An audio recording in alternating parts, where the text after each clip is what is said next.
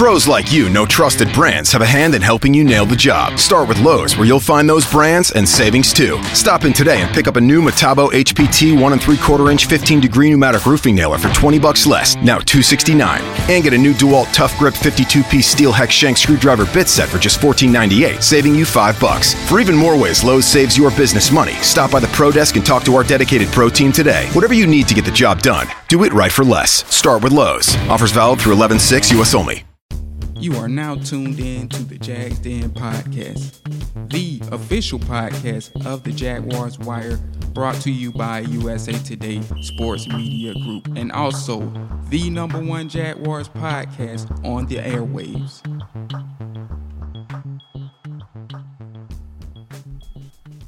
What is up, everybody? Welcome back to the Jags Den Podcast. I am your host, Phil the Filipino. Phil Smith, a.k.a. Phil the Filipino, joined by, as always, James Johnson, our fearless leader here at the Jaguars Wire. Buddy, how you doing this afternoon? I'm good, man. A little on the tired side. Got to go to work after this, but, man, I'm happy to be putting in some work on the Jaguars Wire, man. Tons and tons of content and news to break that I've been itching to get to, and I think we're going on our third week straight with the Jags Den Podcast, so we got some consistency going too, my man. Yeah, man, absolutely. I mean, we're obviously the go-to Jaguars podcast out there, the best around. So, we want to make sure that we're keeping up with the content.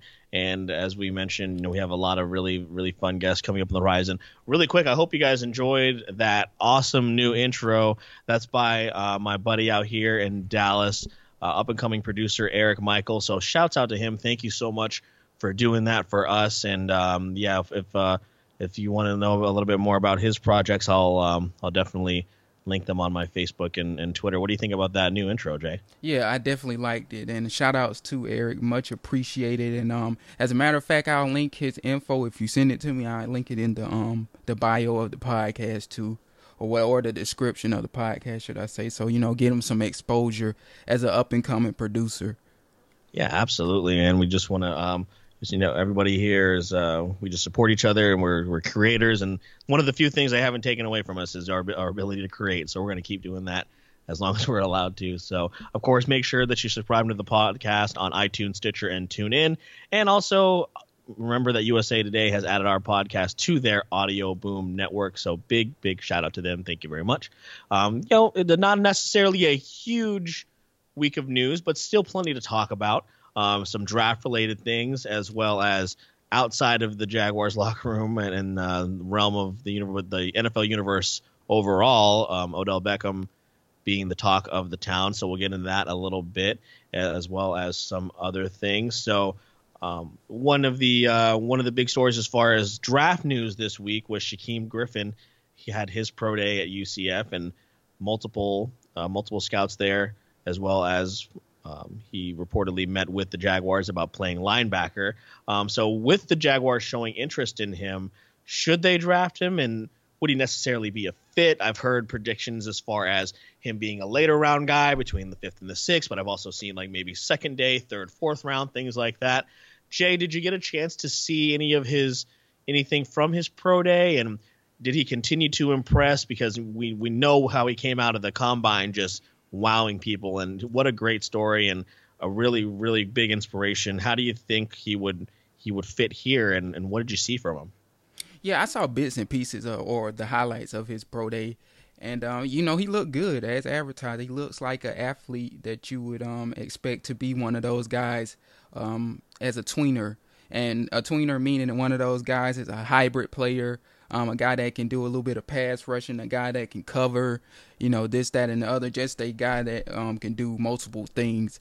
And he was just as impressive in the combine, wowed everybody's socks away. It's crazy that he didn't even get a combine invite initially, and to see him come there and blow it out of the water, it makes you wonder about the scouting process in general, and the flaws that are in it. But that being said, like you said, Shaquem is a guy that a lot of Jags fans are high on, and he's been projected to go from the 2nd to the 5th round, which, that makes him as a prospect kind of hard to gauge where he can go when you have that long range of rounds you can go. And of course, the big deal with him is his hand, and how do teams feel he can do with his well, I won't even call it a limited capability, because on film, I mean, it doesn't really seem to be that big of an issue to me when you watch him on tape. So I think it's more so, how do teams feel that will hamper him as to where he'll be drafted. And I think that'll be the key with the Jags, who obviously like him. Supposedly, according to the reports we saw from UCF's, I guess it's their media website that their journalists go through or whatever. He is a guy that they look at as a wheel linebacker, if I'm not mistaken. That's what they said, which is a weak side linebacker. That's what Telvin Smith plays. They line up on the weakest side of the offensive line, so to speak. So, that complicates things. Like, if you draft Shaquem Griffin, where is he going to go? Because obviously we had Telvin Smith, who's a Pro Bowler at the linebacker position. But I think if the Jags drafted him, I don't know that it would necessarily be in the top 3 rounds. I definitely think they would do it in the 4th round. And I think they would definitely have a plan in place if they drafted him, because a guy like him, you do have to have a plan in place. I could see them, if he can't play at the weak side linebacker position because Telvin Smith is there, I could see them using him kind of as a hybrid guy. Think like Keanu Neal with the Atlanta Falcons, who run the same scheme as the Jaguars. Like the hybrid players that the Seahawks have used in their past, kind of like Cam Chancellor, a guy that can kind of play safety, but at the same time is kind of more like used like a linebacker. I think I could see him in a role like that. And of course he would get his use on special teams with Joe DeCamillis. He loves to use guys on special teams. And I just think they would find somewhere to put him if they did draft him, and he would be utilized greatly in Jacksonville. Yeah, definitely, because if they're going to bring in this guy, they're obviously going to have some kind of plan. I definitely don't see them coming into this thing blind and just be like, well, let's bring him in and we'll figure it out as we go. No, they're going to have a very specific outline laid out for him. And I think as far as a personality standpoint, I think he would fit in great with this team. Absolutely. I feel like the defense would definitely, everybody, I know the city would definitely embrace him, just looking at how much of an impact he's had already, and he's not even in the league yet. So right. I would love to see him in Jacksonville, but regardless of wherever he goes, I know I'm already a fan, so really, really best of luck to him. So yeah, he's such a good Samaritan, man, for the city, man. And that's something, that I think the NFL overlooks at times is, you need good people for your city too. And Shaquem being from Florida, being from St. Petersburg, he'll be dedicated to the Florida community, to the Jacksonville community, which is big, in addition to what he can do on the field. Absolutely, and then also remember when they won a national championship down there at UCF. So he's a champion, obviously. So right. So you definitely can't take away that championship pedigree. All I'm saying is Central Florida should have been given a chance. Hey, UConn just lost again in the Final Four for the 2nd straight year, and we have what is it? Loyola Chicago is also in the Final Four. So hey, UCF should have gotten a chance. I'm just saying, but that's a story for another day. You're not wrong, bro. Story for another day and another podcast. So, like we said, really, really wish the best of luck. He's going to be here in Dallas for the draft. So that's going to be exciting. Maybe we can see if we can track him down. That would be pretty cool. We'll see what the next step holds for Shaquem Griffin. So next up, we're going to stay on the topic of the draft, and a lot of, at least between the two of us, Jay, a lot of discussion for the pick, especially for the first round, has been a lot about quarterback, and mostly, of course, we've been honed in on Lamar Jackson, which I personally got a sign recently that it is going to happen. So stay tuned on that, guys. But there are obviously some other positions of need besides quarterback that the Jags should be considering. Some prospects such as Will Hernandez from UTEP. Isaiah Wynn from Georgia, DJ Moore from Maryland, and also Penn State tight end Mike Gesicki, just to name a few. So Jay, you're more in tune with the draft as opposed to I have been this year. I've been kind of slacking a little bit. What what non-quarterback positions and also players have you kind of honed in on during this draft process? Yeah, I really honed in on mainly 2 or 3 prospects for them to take if they stay at 29, aside from quarterbacks. Okay, and those being UTEP guard Will Hernandez, who I'm going to talk on in a minute here. But I think the problem with Will is, is he going to be there? But if he is, I think you sprint to the podium, you take him, you pair him with Andrew Norwell, and the Jaguars could pretty much run on anybody at any given time. And not to mention he's a very good pass protector as well, so that helps out Blake Bortles. And the other one being Mike Gesicki from Penn State, the tight end, being that you look at the wide receiver position, and me and you talked about this, is they already have a lot invested in that position. I think coming out of free agency, they set themselves in stone to who's going to be their number 1 and number 2, at least for this season, for the season of 2018. And that would be Marquise Lee and Dante Moncrief because of the money. But I mean, that doesn't necessarily mean those guys are your number 1 and 2, but you don't pay people what they're going to get paid for them to not start. And then you got to take into account, and especially in Lee's case, he's the most veteran savvy guy of the group. He knows the system better than anybody. So you have to think he's going to start. So that's why I kind of gravitate towards not taking a wide receiver in the first round, even though I really, really do like DJ Moore, who has learned a lot from Keenan McCardell, who was his position coach at Maryland for at least a year, if I'm not mistaken. And I mean, looking at it, he probably had a hand in bringing him or recruiting him to Maryland as well, because typically, that's what receiver coaches do during the off season. So that being said, but back to Mike Gesicki, this is a guy that I think it gives them a receiver without them having to actually get another receiver to put in the core, if that makes sense. And this is a guy that kind of replaces Allen Robinson, if you will, because of the, he has the height, the weight, the speed. He's a mismatch anywhere you put him on the field,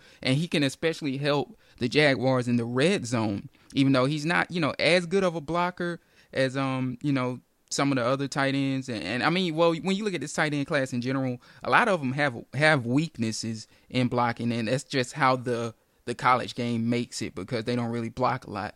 So that being said, this is a guy that can replace Allen Robinson, make the Jags better in the red zone, because Blake Bortles is already, for as much as we harp on him, he's very good in the red zone. This would make him even better in the red zone. And I think the Jaguars would get a lot of good use out of Mike Gesicki, and they would get a lot of touchdowns out of him in his rookie season, despite them having Austin Seferian-Jenkins, who I think they might use more to block. And then Gesicki can kind of be that joker role type of guy, kind of like they wanted to use Julius Thomas, line him up in the slot, get him on a safety or a linebacker that can't run with him, and he creates a lot of mismatches. So just out of curiosity, do you see anybody say somebody is available that didn't see that it would be available anywhere between 20 to 25? Do you think there is somebody that they would run up there and try to initiate a trade? Looking at the Jags' history in the first round, I don't see anything that would say that they want to trade up. You mean like in terms of moving, progressing upwards in terms of like upper 20s or... Yeah, like say somebody is there and they didn't expect him to be there, and they know this is the guy they want, but maybe someone else might come up to get him. Do you think there's somebody that they would maybe... is there somebody that you could see them trading up for? Yeah, like I was saying, looking at their history, I don't think they would. But then again, if you look at Dave Caldwell's history past the NFL draft, or should I say past coming to the Jacksonville Jaguars, he was the guy that was responsible, according to reports, for trading up for Julio Jones. So you can't like just completely take it off the table. And that was one of the craziest trades in NFL history. And it actually worked out for the Falcons, who gave up a lot for Julio Jones. It's one of those rare cases where you give up, you break the bank, and you actually hit on a guy. And the Falcons, I would know this secondarily as a Falcons fan, they were pretty much one player away from, being that team. And he got him there. even though they haven't won a Super Bowl yet. But he's a guy that's been very beneficial for their offense. But I don't think they would, looking at his recent history. But I will say this. I'll name some guys that I would like to see them sprint to the podium and take if they were there. One of them being Roquan Smith from Georgia, the standout linebacker. Like, if he starts creeping into, like, the 15 to 18 range, I mean, you got to, like, start considering it. Because putting him with Telvin Smith and Miles Jack would just, it would be crazy. This is a guy that, for Georgia's defense, he was killing it. And, for you to stand out in a defense that talented, chances are that means you're going to translate in the NFL. And a lot of Georgia defenders have translated in the NFL, most notably, Justin Houston, to name one off the top of my head. And it's been plenty of others. So that's a guy. Other than him, I don't know. Like, I personally would trade up for Hernandez, not too far, but he's a guy, like I said, he would just make the Jaguars, he would upgrade their run game and make it to where nobody could stop them at any given time. So I would trade up a few spots for him, maybe. If the Jaguars really love, even though we aren't supposed to be talking about quarterbacks in this, if they really love Mason Rudolph like people say they do, maybe. But I think Dave Caldwell's maybe too committed to Blake to do that. But maybe Tom Coughlin might be a guy that'd be like, hey, look, man, it is what it is. This kid is very good. I like him. I got the final say in this, and we're trading up for this young man. So, you never know how that goes in the back room back there. But it's unlikely. But it wouldn't surprise me, should I say, for them to do something like that. Yeah, so plenty. It's like we've stated on previous shows, a very interesting spot that we're sitting in, so we're not used to picking later on in the draft. So speaking of that draft pick and the value of those draft picks, one Odell Beckham Jr. has been making a lot of his name has been surrounded by a lot of news, a lot of stories, a lot of rumors that have been going around the league. The Giants have not been 100% full, at least as far as the top, the GM and the owner and everybody else and the head coach, sending a lot of mixed signals, saying he's not available, but also putting a price tag on him, which means he's available. I don't know, whatever they have going on there. It's interesting. And how many times have we seen the story of, the quote unquote diva wide receiver, but Odell Beckham, look, man, the numbers speak for themselves. He hasn't always been healthy, but the production when he's on the field, it jumps off. He's definitely a top 2 or 3 receiver in the league. Now, a lot of Jay had that article early in the week and posting what it would actually cost in order to bring in an Odell Beckham. A lot of fans reaching out to us saying, hey, we're picking later in the draft, what we should give up. What do you think that this is a possibility? So before we're thinking it's a possibility, both of us, I'd like to touch on, do you even think this is a good idea? Should the Jaguars trade for Odell Beckham with their 2-year window plan in mind? No, and I explained the reason, of course, in the article, but something I did leave out was the problem with trading with Odell Beckham. I would say yes to this if the Jaguars knew what they had in Blake Bortles, if they had the quarterback position solved. That being said, Blake Bortles is too inconsistent, in my opinion, to pair with somebody like Odell Beckham. And Odell Beckham, as you said, he is a diva, and you have to wonder, like, what would happen when Blake Bortles start overthrowing him like he has a tendency to do, and missing him and throwing interceptions. And I'm not saying that Blake Bortles is going to have a bad season, but what happens when Blake Bortles does have a bad season, or when he can't get to Odell Beckham like he wants to? Would that cause a rift? Because Beckham is a guy that, doesn't mind speaking his mind. And, here you are, you've traded 2 first-round picks for a guy that all of a sudden isn't happy. So if they had their quarterback position figured out, sure, by all means, go for it. But that being said, due to that reason mostly, and what it would cost, on top of that, you would have to give up, you would have to pay him. I say no. I don't understand the infatuation, even though it's people's opinion, and I respect that. I don't understand the infatuation with landing Odell Beckham for that cost and with the question mark at quarterback. Yeah, we were both on the same page here. It did kind of cross my mind, like, hey, we have this pick at the end of the first round, and I was listening to Shannon Sharp and Skip Bayless talk about this during the week. And is a guy in the 20 to 32 range going to give you the kind of production that Odell Beckham is going to give you in the next couple of years? Probably not. However, think about the cost it would take, man. A first this year, possibly a first next year, and then another draft pick, along with paying him $18 to $20 million to, as you mentioned, for a team that just committed $16 million to Moncrief and Marquise Lee. It just doesn't make any sense, if we had gotten Kirk Cousins, or if we had gotten Drew Brees, if his name had been floated out there or something like that, if we had got even if we got an Eli, then maybe this is something that they consider. But we were talking about this before this started. If we weren't going to give that money to Kirk Cousins, you're not going to give that money to Odell Beckham Jr. So It doesn't make any sense whatsoever. Now, of course, one of the main teams that he's been rumored to go to is Los Angeles, and man, that team.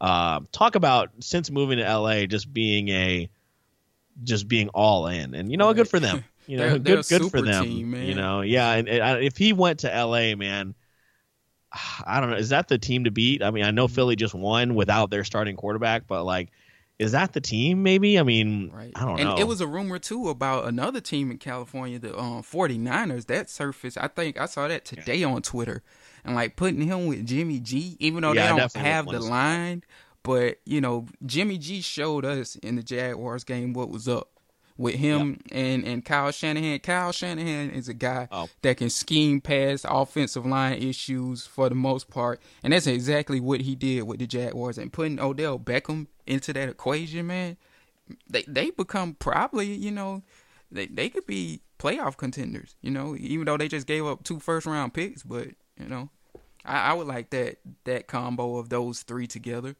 Yeah, when we lost that game to San Francisco, I was not surprised at all. First off, it was probably our least disciplined game of the season, which is what really upset me most. If it's what's one thing to lose, but they didn't look good doing it. Now, of course, a loss is a loss, but they just didn't go about it very well. Right. But that team with Odell Beckham, oh man, that division is just, talk about a shift from the Seahawks being the team for the longest. And now it's shifting to San Francisco and LA. Right. That division is going to be crazy. Now the Rams, just like us, are going to have a first place schedule. So now you bring in all these personalities, and you we'll see what happens if they have what if they go on a losing streak. What happens at that point. It's a little bit different here because we have guys that have been together for a while now. So it's totally different, dynamic, I believe. But oh yeah, and one more thing to add with the Jags. I didn't mean to cut you off there, but you made me remember it when you were talking about the Jags and the personalities. Is one of the things about the Jags front office. They are good at scouting. And make no mistake about it. And they've proven to be especially good. And people miss this. I don't know how, at drafting wide receivers. This team, and that's another reason to not get Odell Beckham. Yeah, I know Odell's proven over some of the guys, but the Jaguars have proven to get wide receivers, and not only that, they've proven to be able to find them any and everywhere.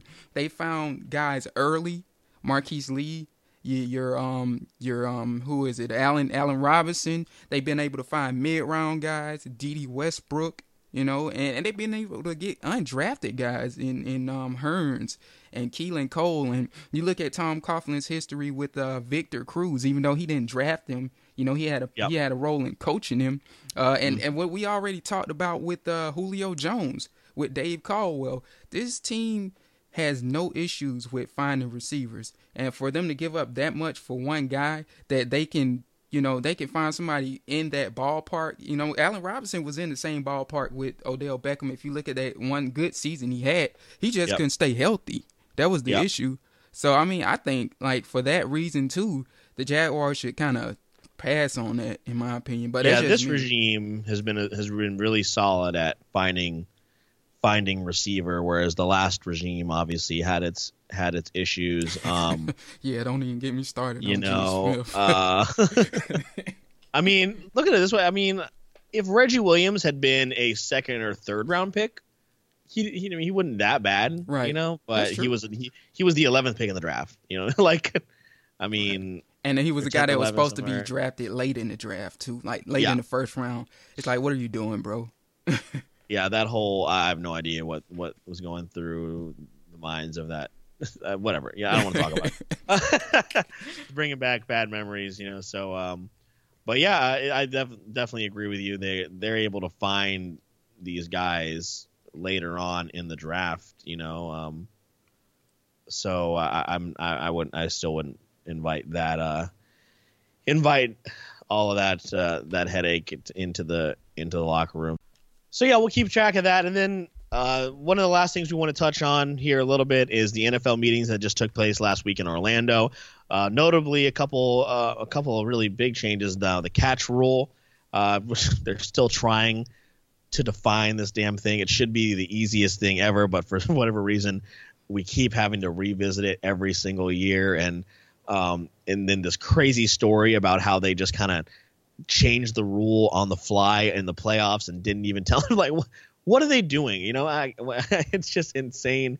And then also the new penalty rule about lowering of the head, using the helmet as a weapon per se, which I think is going to be almost impossible to referee. Jay, what were your kind of takeaways as far as the NFL meetings and specifically these rule changes? Yeah, like the catch rule, even though it's simplified, it's still kind of, in my opinion, complicated. I think it should, or should I say, I think it should be simpler. You know, just if the player catches the ball and he gets 2 limbs down, you know, 2 feet, a foot and an elbow, a foot and a hand or something like that down, if it don't touch the ground after that, just count it as a catch. Right. You know, in my opinion, just leave it at that. Just simplify it, because you're prolonging the game is what you're doing. You know, because now referees got to go look at it in the booth and this, that, and the other. You don't want to make the NFL unwatchable. And that's what the other rule that you mentioned might do too, is the helmet hit, because referees are going to want to go back and look at, you know, was this player, I mean, I guess it's kind of like at that point, it's obvious that a player was leaning in with their head, which, I mean, that's going to be hard to stop. I think that's something that in the end, I think they're going to go back to what the rules were last year as opposed to the helmet rule that they want to implement this year, because it's almost impossible to get that out of the game. And I mean, you might as well play flag football at that rate. I mean, right. I know you're trying to protect the players, and you know, I think this is more so to show the NFL, or the NFL is showing the nation that we want to protect the players, but like, do they really want to protect the players, or are they trying not to get sued? You know what I'm saying? Right. And right. The players at the end of the day know what they signed up for. Okay, they know they signed up for a contact sport. They know they signed up to a sport that's full of concussions and rigorous injuries and terrible injuries, terrifying injuries. And that being said, being that these players know that, you know, you can't take some of the things out of the game that has made it football. And I mean, I'm sure they could live with some of the things that's going on, like, you know, with the concussions, and because ultimately when they sign that contract as a rookie, that's what they sign up for. They know what they're signing up for, unfortunately. And at the end of the day, I think they're trying to make it too safe when the players understand that football is what it is, and that's a physical, brutal sport, unfortunately. So that's kind of my take on it. So let me ask you this, Jay, because I never played football, and I never played PB football or high school football. I'm 5'4" and I'm Filipino. It just wasn't going to work. Okay, guys, right. It just wasn't going to work. But you played football in high school, right, Jay? Right, correct. So let me ask you this, because this is what a lot of players have been worried about. Would you rather get hit in the head or in the knee? You know what I mean? Like, right. That's what a lot of people are worried about now with this new rule, is now that they're trying to protect the head so much, it's going to force people to go low. Right. And then ACLs are going to get torn, and this, that, right. and the other. Like, you know, when I that was part of the reason I didn't play football until high school, because I knew it was such a brutal contact sport. But when I finally made that decision, I knew what I was in for. And back then, you can lead with your head, and you could hit with your head, and it wasn't that whole deal with use your shoulder pads, this, that, and the other. So I mean, like, you learn early in the game, at least by the high school level, what you're getting yourself into. And if you want to continue on throughout the process, that's on you, and I mean, I don't know. I know it's a touchy subject and whatnot, but I think the players know what they're in for and what the results could be. And I just think the NFL is trying to make themselves look good by trying to quote unquote protect them, when they're really just protecting their money. And right. owners just want to protect, not getting sued. And we all seen the movie Concussion for the most part, which was a very good movie, very, very telling movie of what the NFL has known for a very long time and just kind of swept under the rug. And now they're trying to make up for that by making it seem like they're playing a safer game, when they're really just making matters worse, in my opinion. Yeah, and as far as the also with the catch rule thing, I don't know if you heard that story, Jay. Where I personally didn't watch the Super Bowl. I was still pretty upset. I didn't watch it live. I have, of course, seen highlights since then, and there were of course 2 catches that were kind of under review right. during that game. And if those plays had been called the way that they had been all season, those would not have been catches. And I don't know if you heard the story that I believe it was Chris Mortensen and Sal Paolantonio reported that the league had changed that rule in the playoffs and just kind of went with it. Did you hear about that? I don't know. But they just kind of went with it. Yeah. And it kind of went under the radar. Like, how can you just do that? That's the NFL for you, man. That's what happened when you try and make everything so detailed in terms of rules, man. And they had to find themselves changing the rule. I don't know. Was it blatant? Did they do it on purpose, or like? The reporting, I have to look into the reporting again, but essentially they had come to the conclusion that this is how the rule that as how it is now is how it was going to be called in the playoffs, and then it just happened to come up in the biggest game of the year, in any sport. And if I'm a Patriots fan, I'd be pretty upset, hearing that they just had changed this rule, because you can't just. I feel like you can't just do that, But hey, when the league is printing money and people are going to come back, I guess it doesn't really matter. Right. But it was just really, really shocking. Like I said, man, just to simplify that, man, if the player in the case of going into the end zone, if the player catches the ball, he crosses the plane, and when he hits the ground, the ball ain't on the ground, just count it as a touchdown. Oh, let me tell you, being here in Dallas. After the league had finally admitted that Dez caught it. Oh, man, let me tell you. I bet you that was a sight to see. That was, I guess, as the Cowboys being my second team, being located out here, going back to that season, that was probably the year for Dallas and Romo. That was probably it. And they never, unfortunately, never got a chance. So, right. But granted, they probably shouldn't have been in that game anyway, because the week before they were against the Lions. Right. They probably shouldn't have won that game. So, hey, just imagine, dude. I was just thinking when you said it, just imagine if the NFL changed the pass interference rule to make the AJ Boye situation that happened in the AFC Championship not look like pass interference anymore. Just then Jags fans are going to be upset. I mean, we're already upset. Exactly. They already took away the Miles Jack touchdown away from us. Yep. So, yep. But let's not get into it. I'll get mad, and there'll be another hole in my wall here in the apartment I can't really afford. I need my deposit back. So, right. But yeah, man, that's pretty much all we wanted to touch on this week. Shout out to Nick and Jacob who couldn't join us. They are on the road. They are very, very busy with their with basketball and football. So shout out to them, man. Keep doing your thing.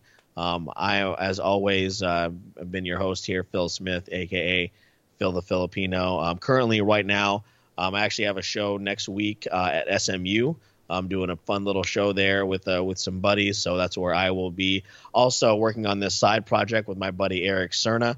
We're trying to. I don't know if you guys saw on Twitter, there was this god awful Disney Pixar bracket that won out, and it was just terrible. And right now, what Eric and I are doing, we currently have a survey going out. We're trying to get to 100 responses. We're currently, I believe, at 76. That last I checked, and we're trying to get responses from y'all as far as what are your top 16 Disney movies, and then we will make a real bracket, and then we will go from there. So I will post that link on my Twitter. So if you guys could go out there and vote, that would be very, very greatly appreciated.